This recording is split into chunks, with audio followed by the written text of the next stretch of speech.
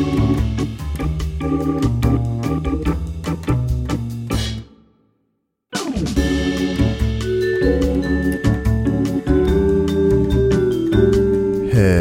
and welcome to Upstream with Jim and John, father and son conversations about discipleship and culture in the Pacific Northwest. I'm John. And I'm Jim. And today we're going to talk about what should the church's posture be in today's culture. In other words, how do we approach culture? How do we position ourselves in the culture? We have 4 options for you, and you get to pick. Yeah, I like it a lot. First, it is story time, John, and it's your week. My week this time.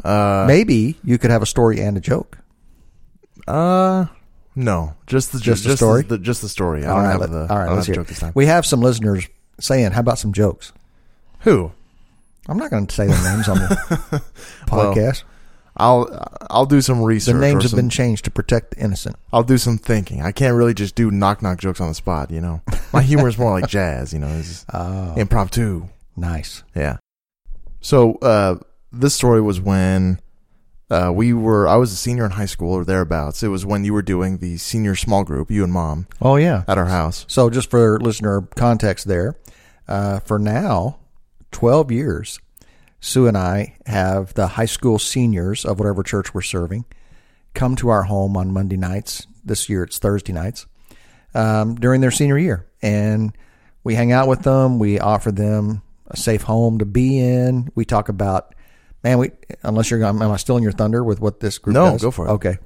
So we talk about politics and faith and sexuality and dating and marriage and career, vocation choice, all kinds of stuff.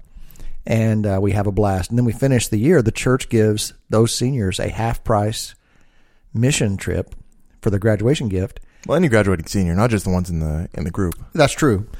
And so we go typically to Haiti, although that's been politically challenging, and with COVID, it's been a problem. So I believe El Salvador might be the next place. They're still working on it, I think, with COVID stuff. Okay. Anyway, so that's a little bit about the senior group. So you had a great class. Your class was especially fun. It was super fun. Yeah, I had a great time. And so it was just a bunch of, people I had known since we moved here, basically, who were all in my graduating class. So basically it would go, I would get home from school and you guys would be preparing and you'd send me to go get some stuff. Either from the Bag of Ice. Yeah, Bag of Ice, Cokes, either from the Pilot or if it couldn't be done there, something from Fred Meyer. Sometimes it'd be a whole, bunch of some ingredients. And so this time Bethany was hanging out and she must have been back from college for some reason. I can't really remember. Maybe it was like towards the summer. And so we both went to Fred Meyer to get soda for the group. And there was always freedom. You said, get some drinks. And I'd say, what kind of drinks? And you said, just, get whatever you want. But not really. There was some... Well, you couldn't get alcohol. No, but if I came home with like, I don't know. V8?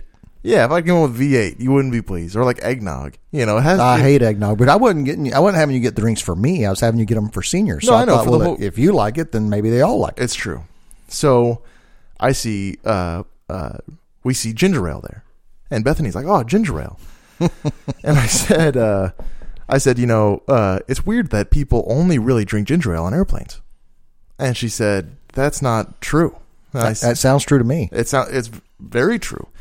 And even very true. Have you done research on this or something? Just anecdotally, it is affirmed every time I'm on an airplane. And it is affirmed every time I don't see anybody drinking ginger ale any other time in my life.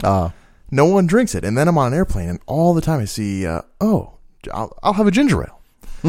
And it's just bizarre. Why do you think that is? I have no clue. And so, it was something that I hadn't realized that I had observed until I said it. And I was like, oh yeah, obviously. I've done a lot of flying for an 18-year-old at that time, going back and forth from Colorado, twice a year or so. I don't know. Yeah. Anyway, so Bethany says that's BS. She says that's not true. And so we get ginger ale anyway. BS stands for bologna sauce? Yeah, for those not aware. Bologna sauce. And so we get it anyway, because I did not want ginger ale. I just was making an observation, and she said that's not the case. So we bring it back to the house and plop down some ginger ale on the table, And Cole Hasty is there this Oh time. my! He didn't come very often. This was but it was fun. And he sees it and he goes, "Oh man, I'm all about this on airplanes." nailed it. Nailed it. Yeah. Immediate. That is hilarious. Immediate confirmation for my hypothesis. And it was very fun. Me and Bethany have a lot of petty, fun squabbles like that, but never has one been resolved that quickly. That rapidly, yeah. And you won. Do you typically win? What percentage of the time do you think you win? No one ever wins in these things, generally. Well, you know, that when they're that petty, each one sticks to their guns. Yeah, that's true. So this one was the because he's not like the authority on airplanes either. So right, or ginger ale, right. But it was so such a high coincidence that at least she dropped it for the sake of it. But it was a good time, and I always think fondly of those small groups. Ours was just really, really thick. It was a great group. Yeah, and I worked with a lot of those guys at the boat shack. One of my first jobs, and I think fondly of those at the Tilly House. Good summer. Times. Yeah, we pretend we're on PBS radio. Good times. Is that what they say on PBS radio? Yes, when they're talking about those two chicks on Saturday Night Live for doing public radio. Yeah. Oh yeah, good times. Okay, so take us into our conversation. Okay, so as we know, the world's kind of messed up. A little bit. It's a little crazy, and culture continues to shift at rapid speeds.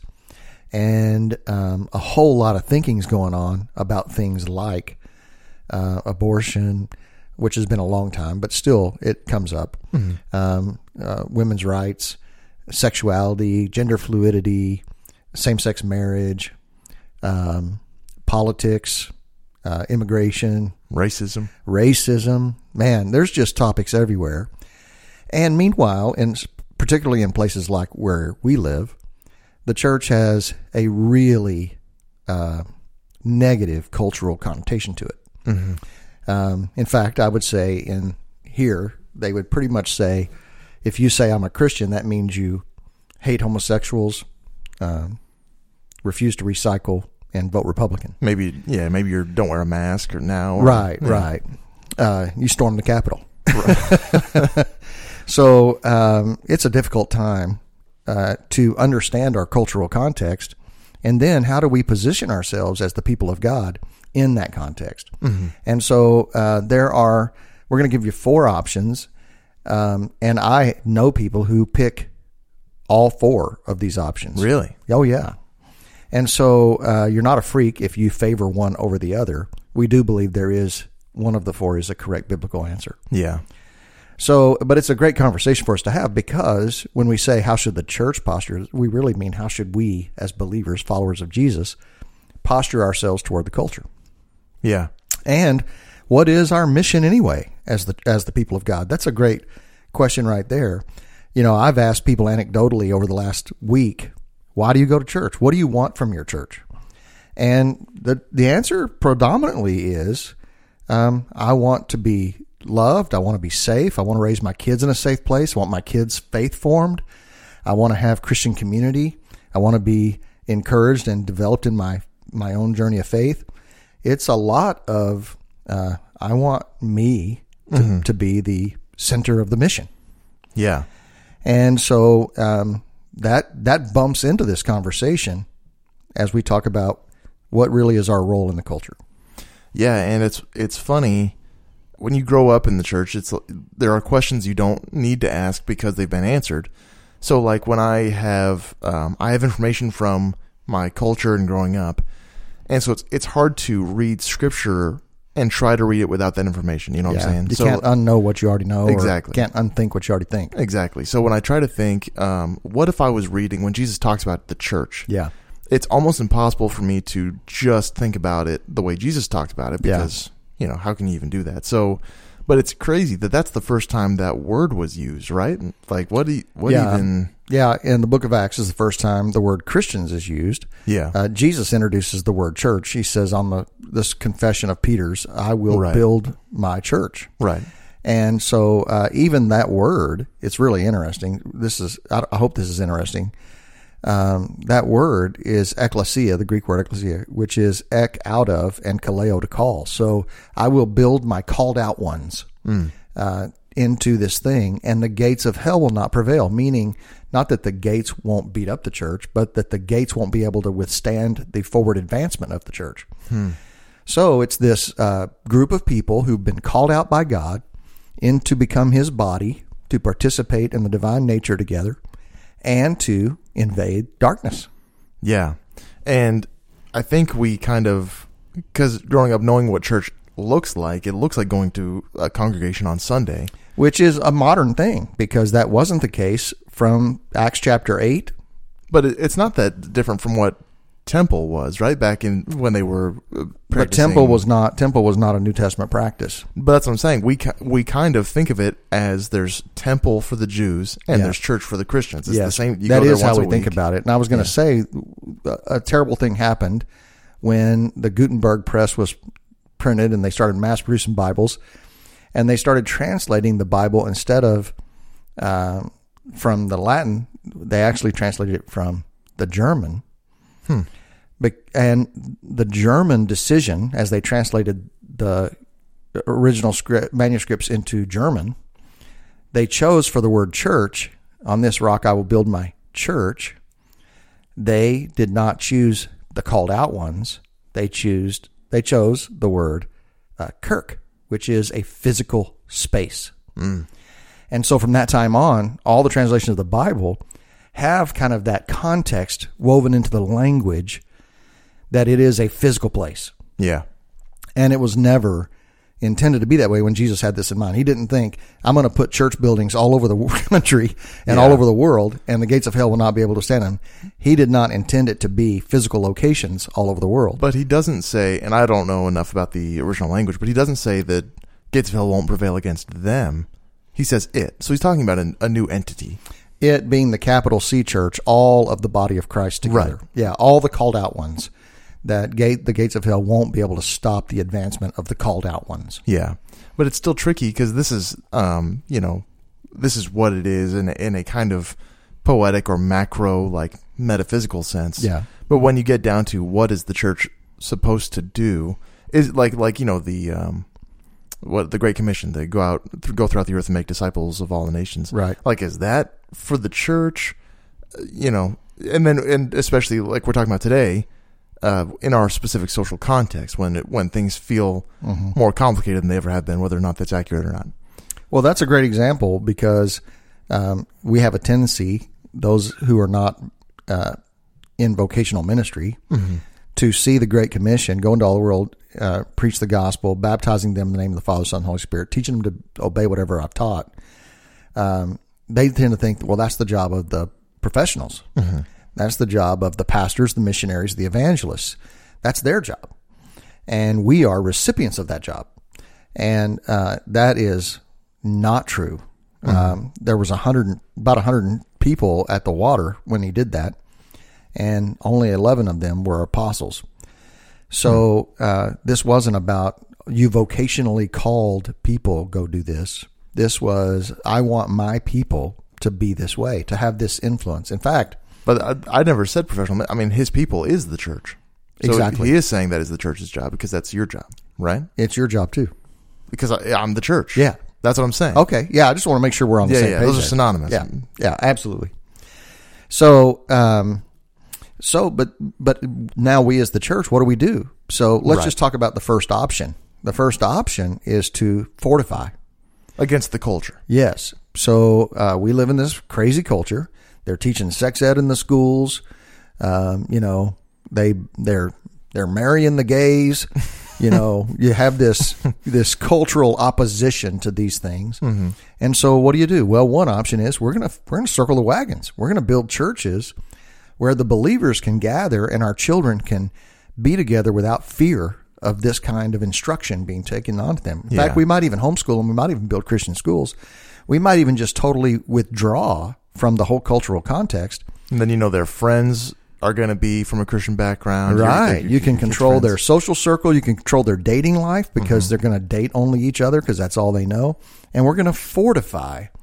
The church is a fort. It's a fortress where Christians can gather safely and be protected from the big bad world. Now, that sounds like I'm mocking that.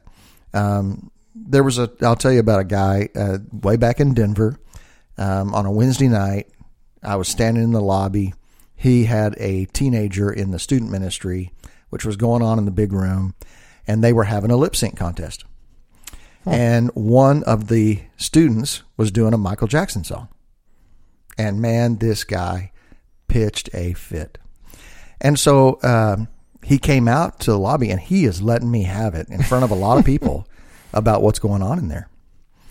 And in typical me fashion, I did not know that was going to be going on in youth service that night. Mm-hmm. I did not know what the song limits were, so I don't know what the youth guys doing in there. Yeah. But I'm like, what exactly is the problem? And he said, this is not appropriate for church behavior. And tell me more about that. Why is that? And he began to build this fortress argument about the church. Mm-hmm. In fact, he says that he used this phrase, I'll never forget it the rest of my life. He said, we are called to be evangelical separatists. Whoa. He thought this through. Oh, yeah. It was a very passionately held position in his thinking. This is what the church is. We are separatists. We are come out from among them and be separate, says the Lord. This is the verse. And don't be unequally yoked. And, you separate, but we are evangelical separatists. We care about them. Mm-hmm. And so we might throw a fish hook over the wall of our fort and hopefully catch a fish out there, but we are not to contaminate ourselves with their witchy ways. And so this is very much how much of the church feels, is that the church is a fort of safety, a pillar of principled biblical behavior that shines like a light in a dark world. Mm-hmm. What do you think about that? I think there's a lot more verses for the more explicitly evangelical mission of the church than there is for the withdrawn evangelical mission of the church. So, not to say that you couldn't back it up scripturally, but there's more to suggest that we are called to infiltrate. Yeah, is kind of a violent word, but to get after people, not so much wait for them to. Well, that's a good segue to the next option. But I'll tell you what I told this guy, and he ruffled my feathers because he's in my face in front of a lot of people. And I said, man, I just got to tell you, that idea that you're pitching is not only anti-Christ, it probably comes from the pit of hell. Dang. And I said, I am so grateful that Jesus was not an evangelical separatist. Yeah. Yeah, that's a good one. He put on my skin and he came into my world and he died for me. So thank God that God himself is not an evangelical separatist. Mm-hmm. So I showed my bias on that one. Did it work? No. He took his kid, never came back. And I was okay with that because he's still going to be in the kingdom. He'll find a church that thinks like him. And that's awesome. I'm not running any offense for that. Mm-hmm. I think people should be in churches communities of faith that are aligned with the way they see the world. I'm on this kick right now where my worldview is a 3-word worldview. Mm-hmm. Jesus is Lord. That should shape how I see everything in the world. Yeah. And so I'm kind of having fun with that lately in my own thinking. For sure. Okay, so option number 2 is to dominate. Okay, the culture again. Yes. Yeah. So the first posture is to fortify against the culture, safety. Right. The second idea, well, let's dominate the culture. Let's get Christians in the White House. Let's get Christians in Congress. Let's change all the laws. Let's own all the music. Let's get involved in Hollywood. Let's dominate the culture. Let's protest same-sex marriage. Let's protest abortion. Let's power up and dominate the culture. Let's get our way. Yeah. What do you think of that? I think that we basically had a whole conversation about that on the America, is it a Christian nation or not kind of thing, where this idea of it as like a New Jerusalem kind of thing. Like, well, we can make a kingdom, a utopia-ish space here. Yeah. And I would say strong-arming your way into making other people behave more Christ-like, you'd have a hard time backing that up scripturally too, just like the fortification one. Yeah, dominate is a really Christian, American Christian idea. We have a lot of this in this particular season of time with what we would call Christian nationalists, who believe that we are supposed to turn America into a Christian nation. They would argue it was founded that way, and that our job would then be to get America to be a Christian nation where we dominate the culture with Christian ideals, and that we legislate and make our laws based on Christian principles. Mm-hmm. This is tough. We've talked a lot about, how Christians should engage with politics or not. And it's tough because I have my personal tendencies is, it's funny in this conversation, my personal tendency is the withdrawn fortification thing from politics in particular. Right. I don't think necessarily that way with people, but it's hard for me to, my argument for getting involved in politics is still hard to make. So I could have the opposite problem. That you just don't want to do it. It's just do not engage kind of thing. Yeah. And apathy, I guess, would be an option. Sure. Yeah, I think that, you're too young for this, but back in the 80s and for a long time, there was a thing called the Moral Majority. That's an official organization started by a guy named Jerry Falwell, a pastor in the South. And this became a huge voting bloc. You could not win presidential elections without the favor of these guys. Really? Yeah. And that was the goal is to really be a caucus or a lobbying power and influence the culture that way. Yeah. Okay. So the third idea is to assimilate into the culture. Mm-hmm. Let's just take on, and man, many would argue this is what we're doing musically with lights and haze and church rock concert worship. And, some people have a real issue with that's assimilating into the culture, using secular movie clips, reading quotes from secular books, that these things are too much letting the world into the church. But others would say, no, this is how you engage the culture. You assimilate into it. And then this is where churches then go so far as to become fully inclusive, where they allow their members to be same sex. They even would perform gay weddings in their church. Sure. They have all the rights of any other Christians to do that. So that would be assimilating into the culture. Yeah, and there's like culturally, as far as pop culture, seems different in a way, like how you started with. We behave this way culturally in our youth group. We'll show like a Braveheart clip, right? At a men's conference, we'll show a Braveheart clip or something like that to try and speak the same language as the culture. It's a bridge into the culture, maybe, right? Yeah. And then there's the taking this whole loving people and reaching out to people thing and saying, well, if I were to ever say that somebody's lifestyle is wrong, then I'm not reaching out to them. I'm not loving them appropriately.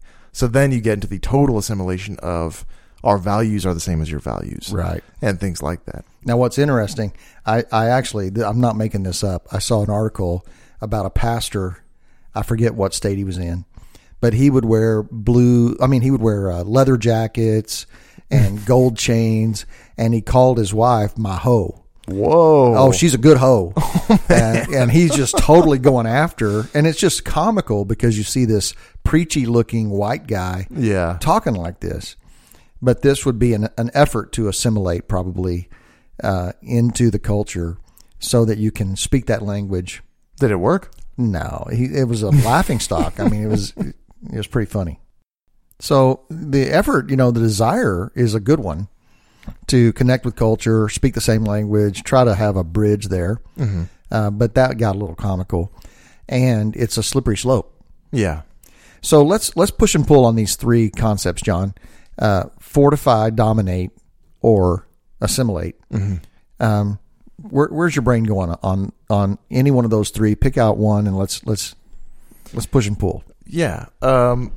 I think all of them make sense is the thing. So none of this is like, what's crazy now is that like there's certain movements or social elements that for the first time in my life, I see those and I go, I don't know how you got there. I don't know where you got that idea. Where it starts making me feel like I'm going crazy. That kind of thing. When you look at the culture or when you look at churches? Mostly the culture, but a lot of churches too. A lot of churches, specifically some of the fortified ones, like where you have an entire, like a family makes sense, and I don't have any kids, and I can 100% see me being like this with kids. Oh yeah, you're terrified about who they're going to connect with, right? Who they're going to have sleepovers with, and what's going on over there, right?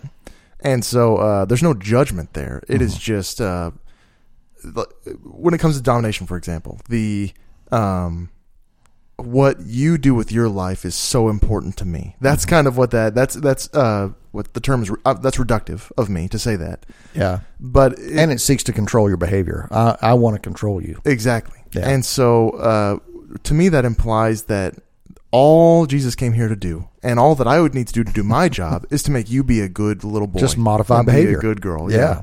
That's all you got to do is, hey, don't do that. Don't do that.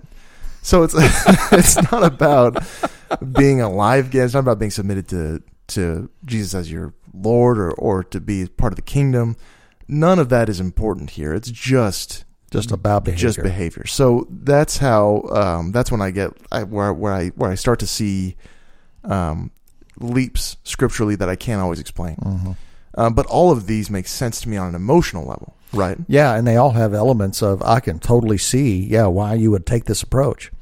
It's interesting because if you just modify behavior, this is what the Pharisees did. Mm-hmm.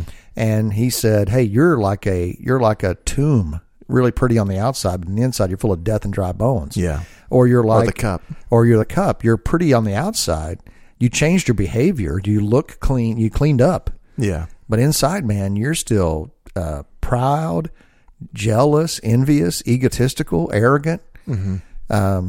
So sometimes what that has done, the fortified deal in particular, and Dominate, I guess, would do this too. It's had Christians feel like, well, when I'm around church people, I need to fake it. I need to pretend that my life is way more put together than it actually is. Otherwise, they might kick me out of here. Well, and because so much of it is appearance-based, right? So certain things that aren't even explicitly sin behaviors. If a person has dyed hair, a nose piercing, and some tattoos, there's automatic assumptions when it comes to a lot of these fortify or dominate kind of cultures. Yeah. Where, you don't know a thing about this person, but because of there's like a kind of a status quo kind of thing. I don't know. It's hard to. Well, you can tell sometimes in the way people dress in a church, they all look alike. Mm-hmm. Like there's a church uniform. And I think part of this is the homeschool families. Yeah. We used to go. We homeschooled our kids for a while, and we'd go to these gatherings of homeschool families.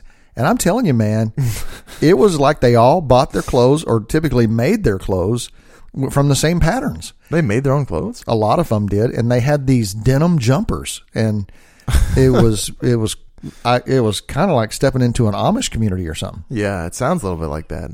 I was the only one of our family to not be homeschooled for any amount of time, which is weird to me because I wasn't part of it. We stopped caring by the time you were born. Yeah, you said, here, I'll let the depraved public school take care of him, see how he turns out.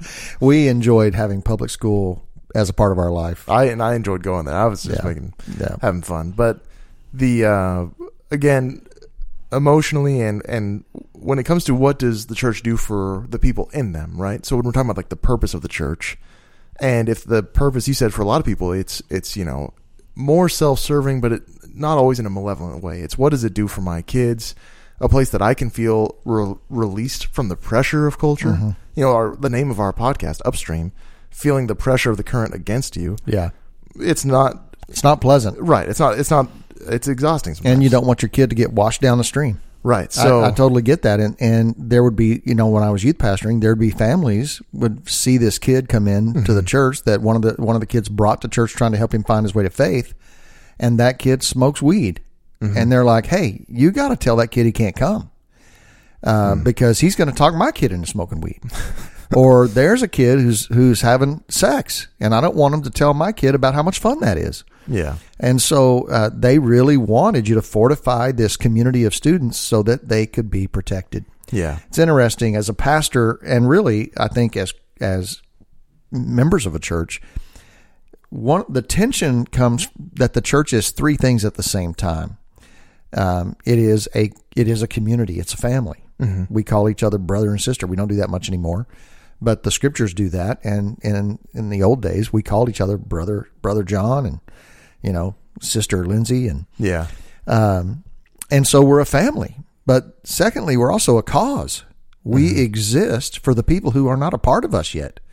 We have a redemptive mission in the world. But then third, we're a corporation.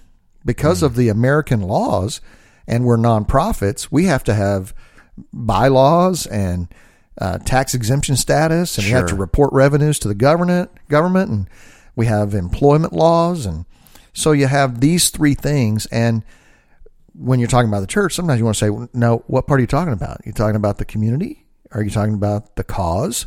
Or are you talking about the corporation? Yeah. And if you try to blend those three inappropriately, they don't work. Mm-hmm. So as a community, I can see the Fortify standard. Hey, we're a family, and we want to provide a safe family, totally, for one another. Totally. On the Dominate, we're a cause, and we need to take over the world. And maybe the way to do that is to take power. Mm-hmm. And the thing, falling back, I've heard this a lot with people who don't vote, which I've never advocate for not voting, but or for not running for office, or they say, well, then we'll have no Christians in the White House. You gotta have Christians in the White House. You gotta have Christians in Hollywood. You gotta have Christians, everywhere. Really, is the thing. So there's that isn't necessarily domination, but it's that idea of we need representation everywhere. We need eyes everywhere, kind of thing. Oh yeah, I happen to believe we need Christians everywhere, but that's because we need a Christian in every oikos. Right. And we are salt and light, and you can't be salt and light if you separate. Yeah. And Jesus prayed for us in John 17, I believe, and he said, Father, I do not pray that you take them out of the world, but I pray that you protect them from the world. So Jesus' position on this is, I don't want you to withdraw from the world, otherwise you have no effectiveness for the mission. Sure. But I also don't want you to be sucked into the world, and I don't want you to be contaminated by the world, to keep yourself from being polluted. Mm-hmm. So those are real challenges, and you can see why it's, I think this, John, I've had this theory for quite a while now, that human behavior much of the time has one ultimate subconscious goal. I want to eliminate the tension. Yeah.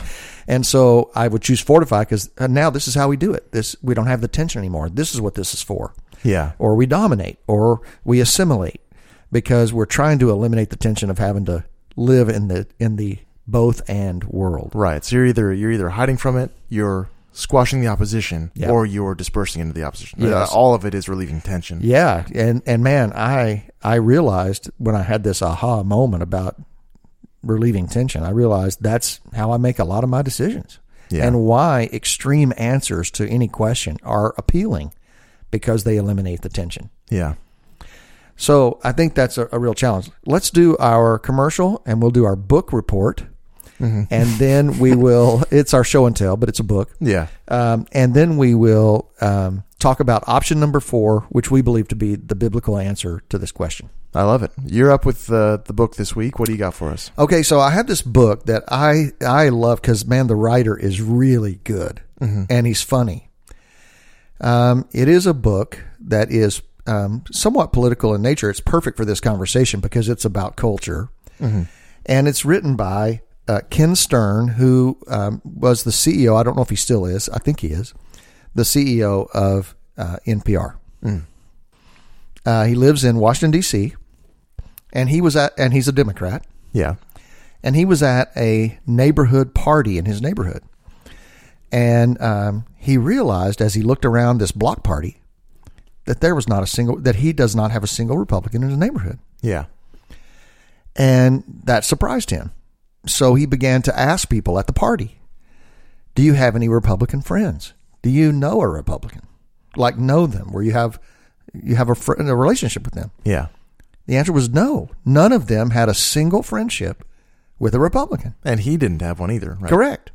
So he starts doing research on this, and he finds out that the country is more politically segregated than it is even ethnically segregated. There are whole parts of cities that are Republican or Democrat. I live down here when we moved 2.5 years ago into our home in this neighborhood. This is a conservative neighborhood. Yeah. I did not realize that I was moving into Trump country. It's really fascinating to me sociologically. Yeah. That there's like a geographical representation of this. Yeah. And so what he did was he went on a mission to meet a bunch of Republicans. He wanted to have Republican friends. What's the name of the book? The name of the book is Republican Like Me. And there's a red hat on it, like a MAGA hat. Mm-hmm. And it says me on the hat. And the book is called Republican Like Me. And what he did was he immersed himself in the Republican world. The first thing he did was he went down to South Texas, San Antonio, and he went on a hog hunt with a bunch of gun-loving Texans. And this guy... going deep. Oh, yeah. And this guy's anti-gun. Okay. And he wants gun control like crazy. And so what he does in the book is he talks about these Republicans he got to know, and he realized they were wonderful people. He fell in love with them. And what he does in the book is he articulates the Republican point of view on every subject he cares about. And he does it better than lots of Republicans do. Dang. And his arguments on behalf of Republicans for gun rights is one of the best I've ever heard. Interesting. Now, he still says it's a bunch of BS. You should not have guns. Sure. But he articulates it extremely well. Now, here's what's interesting about this book. First of all, he's really funny, and I love hearing from people that I don't normally traffic with, you know? Yeah. And what's interesting, though, is I've encouraged 10 Republican friends to read this book. And when I say Republican friends, I mean politically engaged, passionate Republicans. Yeah. And 9 of them said, why in the world would I do that? Really? Yeah. Refused. I gave them a free copy. I'm not touching that book. It's like I was asking them to look at porn. Only one has read it, and he loved it. Well, good for him. Yeah.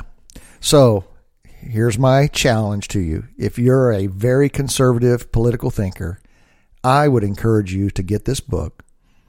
Now, you could say, well, now I'm supporting a Democrat NPR guy, blah, blah, blah, blah. What you're doing is you're expanding your thinking, and particularly as it pertains to having an influence in culture. If you don't understand how anybody's thinking, processing, and who have the same goals. You know, Sue had an aha the other day, my wife Sue, your mom, about extreme liberals and extreme conservatives. Check this out. Extreme conservatives are convinced that liberals are going to take over the world. This is their goal. They're going to take over the country, and they're going to drive us into extinction. And extreme liberals say the extreme conservatives want to take over our country and drive us into oblivion. They both have the same fear of the other person. Sure. It's like, that's why I love this book, because it brings humanity back to the conversation, and you realize these people are not getting out of bed every morning saying, let's ruin our country. Right. Yeah. Well, it humanizes them. It does. Yeah. Yeah. So that's my book report. It was ironic to me when you first read this, because it's been a while now. It has. I used to listen to NPR a lot before, one, when I was driving a lot, which hasn't been the case in COVID, and 2, before I got into Spotify and more, and podcasts and things like that. And I like NPR. And as do I, and as does your mother. Well, except when I bring it up to you, you go, oh. Well, I said that they're liberal. Yeah. Sue said something. She said, oh, I was listening to NPR. I like to listen to NPR. I said, oh, well, they're liberal. And she said, no, they're not. And she was comparing them to like Fox News. And I said, hey, they're liberal. No, they're not. Well, they are, in fact, liberal. If they report on a president, you can tell their tone of voice. You can tell how they frame, whether it's a Democrat or Republican president. We're going to get in the weeds. They're not to the extent that you would see Fox Not News or nearly. CNN. No, not nearly like that. But they are. They do skew liberal. But I love NPR. And I do think it's more like British news than American I can see news, that. which I like. Yeah. So I might lose a listener or two over this. I like NPR. I don't listen to it all the time, but I do like it, and I love the jazz they play and the blues they play. It's good. All right, so we probably just wasted 3 minutes of your time talking about NPR, but here's our commercial. We'll be right back. Upstream is supported by the faithful members of the Upstream team, listeners who give monthly through Patreon. This podcast is just one part of the Jim and John ministry. They also write weekly blogs, have published their first book, and are currently at work on more. Their desire is to produce transformational content, as well as offer encouragement and coaching to others. The dream is to see a movement of people who are integrating the work of Jesus into their daily lives, and who are joining him on his mission to redeem and restore all things. Check out their website at jimandjohn.com, where you can learn more about the father-son duo and gain access to all they have to offer. If you would like to join the Upstream team, consider partnering with Jim and John on patreon.com/jimandjohn. A link is also available on the homepage of their website. And remember, there's no H in John. Now let's join Jim and John for the home stretch of today's conversation. All right, welcome back. We're going to talk about option number 4 of how the church should posture itself as it pertains to a very complicated culture.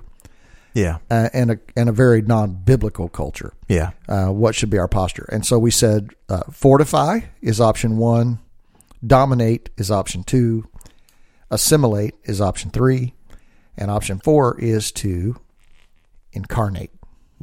Incarnate. This is what Jesus did.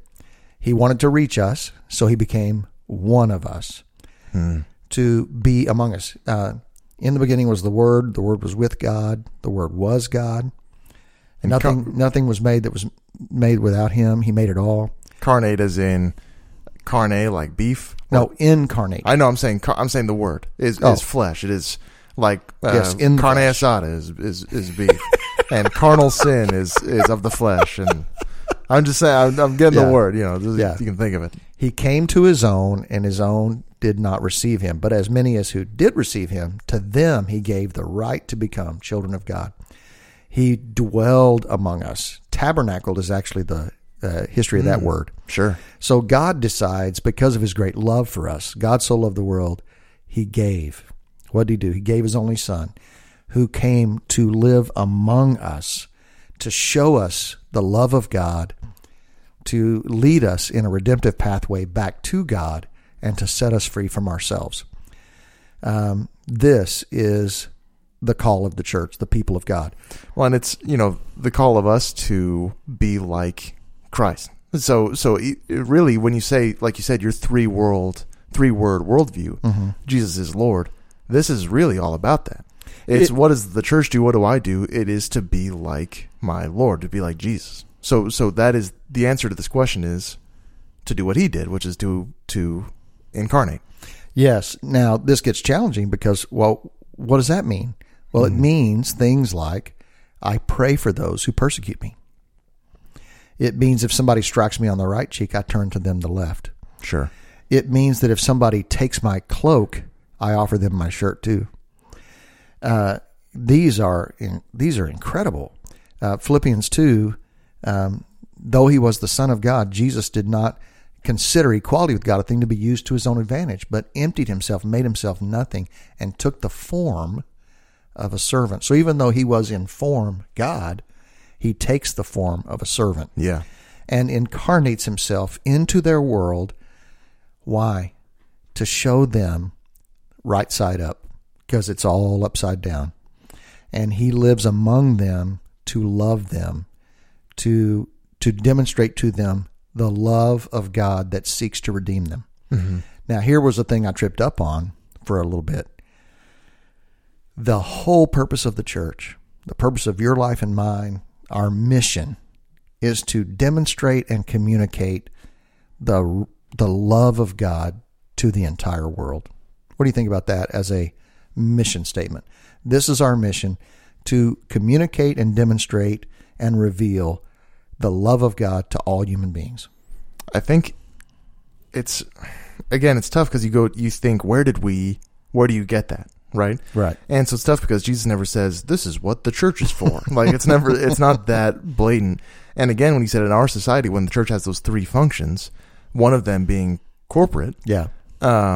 It just gets so tricky to what does that actually look like in a day? What does the church do? You think about like, I want to get strong. I can do a workout routine. This is my struggle with a lot of what is sanctification or what is getting closer to God? What do I do to work out in my faith? What is that? So the same, what does the church do to execute that commission of loving people? And that, well, what they do is they love. I mean, love. When you love someone, you are for them. Mm-hmm. So they love homosexuals, for example. I mean, they love them. They do not lead with, that's sin, you can't do that, God hates that. Sure. They lead with, God loves you, I love you, let's be friends. Mm-hmm. So it's a totally different approach. That my goal is simply, I love the mission statement of Salvation Army. Okay. To demonstrate the love of God to all human beings without discrimination. Man, I love that. And I, like I say, I tripped over this because you said, well, where do you get that? And I get it from John 3:16. God so loved the world that he gave his only begotten son. What made him give his son? His love, his great love for the world. Yeah. That is his driving motivation. It is not his desire to pour out his wrath. It is not his desire to punish the wicked. He will certainly do so. The law of the farm will not be violated. People will choose or reject God. That's going to happen. But his heart, his desire, his passion, and what he spends his energy on is to persuade them to choose his love. Yeah. And this is our job. So what's the best way to do that? Well, the best way to do that is relationship. The whole oikos principle is that 95% of people come to faith in Christ through a significant relationship. Yeah. So what's the best way for me to help my friend, help the people in the world find Christ? To be in relationship with them, to genuinely love them. I was watching some kind of, I forget what it was, but there were these people picking on an Amish kid. Okay. Kind of bullying him. Sure. And somebody says, yeah, the Amish won't fight back. And they wouldn't, because their principle was, we love everyone and we will not hurt someone. And so these bullies are just beating on them, picking on them, and they won't fight back. And it's like how powerful that is. Gandhi, kind of the Gandhi approach. I will not hate anyone. Martin Luther King. I choose love. Hate is too exhausting. Yeah. It's a really powerful thing. And dominate and fortify sound like hate. Yeah. Well, and it's very much, what are they thinking about when you think of these things? So we talked about how emotionally understandable that is, because that core emotion is fear and self-preservation. Yes. It is concerned with my well-being and future and destiny, and how I can protect that from assailants. And you could even say, well, I care about my country. Yeah. Because as my country goes downhill morally, my whole country is going to decline. That a land of evil will be devoured. Yeah, but if the core motivation is less preservation than love, like you said, right? Maybe I would say, and not to say that your first statement is all incorrect, but maybe I would say the core motivation of the church is love, and that navigates these four expressions. Yeah. My only, I guess, so again, when I think of the church in the very, very early church in Acts, now church is like a Christian factory. I bring my friend to the factory. If I can convince them to go to the factory and get turned into a Christian, then I just won. I just did my job. Right. And people, it seems like in Acts, people weren't bringing people to the church to say, they weren't saying, hey, do you want to go with me to this house where this guy talks to us? Mm-hmm. It seems like they were doing the oikos thing. They were getting equipped at the house and then missioning with their lives to their family and friends. Man, now you're speaking my love language, man, because I believe that the mission of the church, God gave apostles, prophets, evangelists, shepherd, teachers. Why? To equip God's people for their ministry, for the work of the ministry. So here's what I would postulate. Is that the right word? I don't know. That works for me. I would prostate this.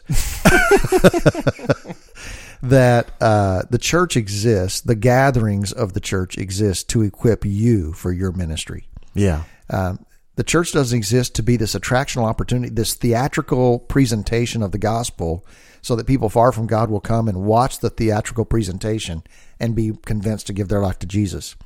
The purpose of the church is to equip all of its members to do their job, to use their spiritual gifts and to answer their calling in the world. So really the church is for Christians, not for non-Christians. They're always welcome.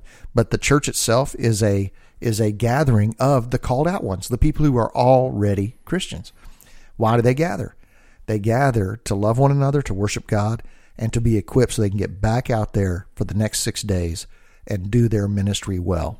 And so that's why I think the core strength or what you get out of the fortified response isn't even necessarily wrong, and you can get it in the proper expression of the church. Yes. You can get the safe place where you can juice your batteries, be among like-minded people who edify you and strengthen you for the week, because that's the goal of the community, of the actual gathering. Yes, as long as you don't start forbidding people from coming into that place. Exactly. Because of their moral code. That's what I'm saying. What you get out of that can be achieved in the actual healthy, proper expression of the church. Totally agree with that. It should be achieved. We should be family. We should be loving, supporting, encouraging, provoking one another to love and good deeds, not forsaking our assembling together. We need each other.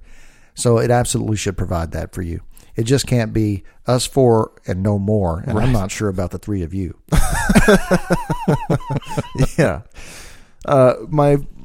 So that seems pretty square. Yeah. I think I've got that. When it comes to the now we would call it social work, but the quartet of the vulnerable that Jesus says, what are you doing for the widow, the orphan, the imprisoned, and the sick? Mm-hmm. And so the church also has obligations there. Right now, we've said the church equips those in it or those that are it to go and witness with their lives. What is the church's responsibility with social things like that? Yeah. Well, I have said for a long time that if I were president of the United States, I would I would require all broadcast mediums to broadcast my speech. I would give a 10-minute speech to the entire country, and I would tell them, in 10 months, all entitlement programs with federal dollars are coming to an end. It's time for you Christians and religious folks to do your job and take care of the poor. Dang. Because I think that's what should be happening. And if you look in the social services world, you find that it's flooded with a lot of Christians. Yeah. If you took the generosity of Christians off the earth, man, it changes everything. We start orphanages and adoption programs and feeding programs. I mean, it's awesome. But what the church has done is relegate that to parachurch ministries. Sure. So we'll equip the saints and we'll be the body, but you guys who uniquely do that good thing, we'll just give you some money and you go do it. Right. That's what I was going to say, is that it's most of the ministry, at least here in the American church, is financial. Yeah. In this particular arena, it's our congregants give money faithfully, not a small thing. Oh, it's not a small thing at all, and we can make big advances with those dollars. Yeah. And yet, even though we make big advances with those dollars, one of my favorite things about Evergreen that we do is every Easter we do a 1 day to feed the world. Mm-hmm. And we will raise, in the last 3 years, we've averaged about $57,000 in a single day. Man. And we feed kids all over the world with that. It's an amazing thing. But you can't do, that money's powerful. Yeah. So it's a great thing. John the Baptist sends his guys to ask Jesus, are you the one or should we look for another? This is Matthew 11. And Jesus says, go back and tell John what you see and hear, that the blind eyes are open, the poor are being loved, the incarcerated are being set free. Go tell him that. Well, that slapped me in the face in the last week thinking about that. Well, and he says, and the good news is being preached to the poor. To the poor. And so if somebody came and said, is Evergreen the real deal? Are you guys the real church? what would we say? Well, go report to that guy what you see and hear. We gather together. We have a blast with each other. We have really nice buildings, comfortable pews. We have kicking music. We have great programs for our kids. What? But again, you've accused me of being too hard on myself recently. I think that's too hard on the church. It is too hard on the church. We have an entire ministry for foster care in our community. Mm-hmm. We funded this one.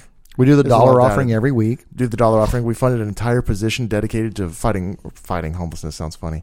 To addressing homelessness in our community. There's a lot. There is a lot, and those are fantastic. It just strikes me that we, the church, we Christians, should be obsessed with the poor, the sick, the vulnerable, the alien. Mm-hmm.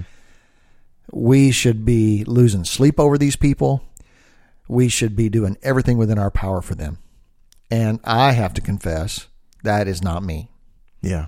And so I'm wrestling with how do I become more like that? And when you take the dollars, man, if you look, again, I am being really hard on us, but I think we have to be hard on ourselves or else we'll never keep moving forward. Sure. If you look at all the money that was given to churches in a single year in America, okay, you could argue you could eliminate one social evil with all that money in 1 year. Do you have the number? I can't remember, and I don't want to guess, but Sure. it's a staggering number. And churches continue to spend. Now, I read somewhere this week, and I don't know if this is accurate because it's all churches, and I don't know. I just don't know. Yeah. But that they spend more than 90% of their income, their revenue, on themselves. Sure. Better buildings, staffing, programs, blah, blah, blah. And they give away to the vulnerable, the poor, whatever, less than 10% of the revenue. So they're not even doing what they preach to the members to do, which is to tithe. Right. So I dream of a day when Evergreen will give away 50% of its revenue. Mm. I think that irrational generosity and not needing gaudy, lavish buildings for ourselves. Sure. I think those are hard to reconcile with the life and teaching of Jesus. Yeah. And I think, again, so much of it is cultural. This whole conversation is our current landscape. Mm-hmm. And the current landscape is hard to sell. You would think it would be hard to sell the unmarked warehouse with some folding chairs in it and some really bad coffee. You're making fun of me there because that's been a dream of mine. I'm not making funny because I love that idea. I'm saying I don't know how you sell it because it's all about selling in our culture, and that's not the way it was. That's not the way it should be, is what I'm saying. And when King David was chosen, mm-hmm. The priest looked at the oldest boy and said, "Ooh, that must be the one the Lord has chosen," because he was tall, good looking. And the Lord said, "Man looks at the outward appearance, but God looks at the heart." And he had chosen David, the runt of the litter, because of his heart for God. Mm-hmm. And that principle, man looks at the outward appearance, God looks at the heart. This is one of the reasons our buildings and our land, our landscaping, these things matter because people do look at the outward appearance. Sure. But God's looking at our heart. So you need both. You need to have a decent outward appearance. You need to manage that as well as you can. And have an amazing heart. Yeah. And that's interesting because you have examples. John the Baptist was seemingly on purpose a freak to look at. Yes, he was. Yes. But Jesus was not that way. And the apostles were not necessarily that way. It is interesting. I guess he was kind of an outlier there. Yeah. But it kind of is. What is the bait you're fishing with? Yeah. And the bait we're fishing with in our culture is that we love like crazy. This should be the bait we fish with, that we are light, we are salt, we are love, we are generosity, we care about people nobody else cares for, we will speak up for the ones who have no voice. Man, we are a place you can come and be loved, be accepted, be embraced, be escorted to the great love of our Redeemer. This should be our leading calling card, identity, and mission. And that is incarnation. I love it. And I think that, honestly, because there's more complicated things we haven't touched on, but if that is your motivation, if that is your why to your what, then they can kind of solve, or the answers become evident then with that in mind. Yeah. I think that's awesome. Yeah, and tolerance is not love. You know, if I have a child and they're doing self-destructive things, it is not loving for me to let them keep ruining their lives. Sure. So to speak up, to encourage, to advocate for is loving.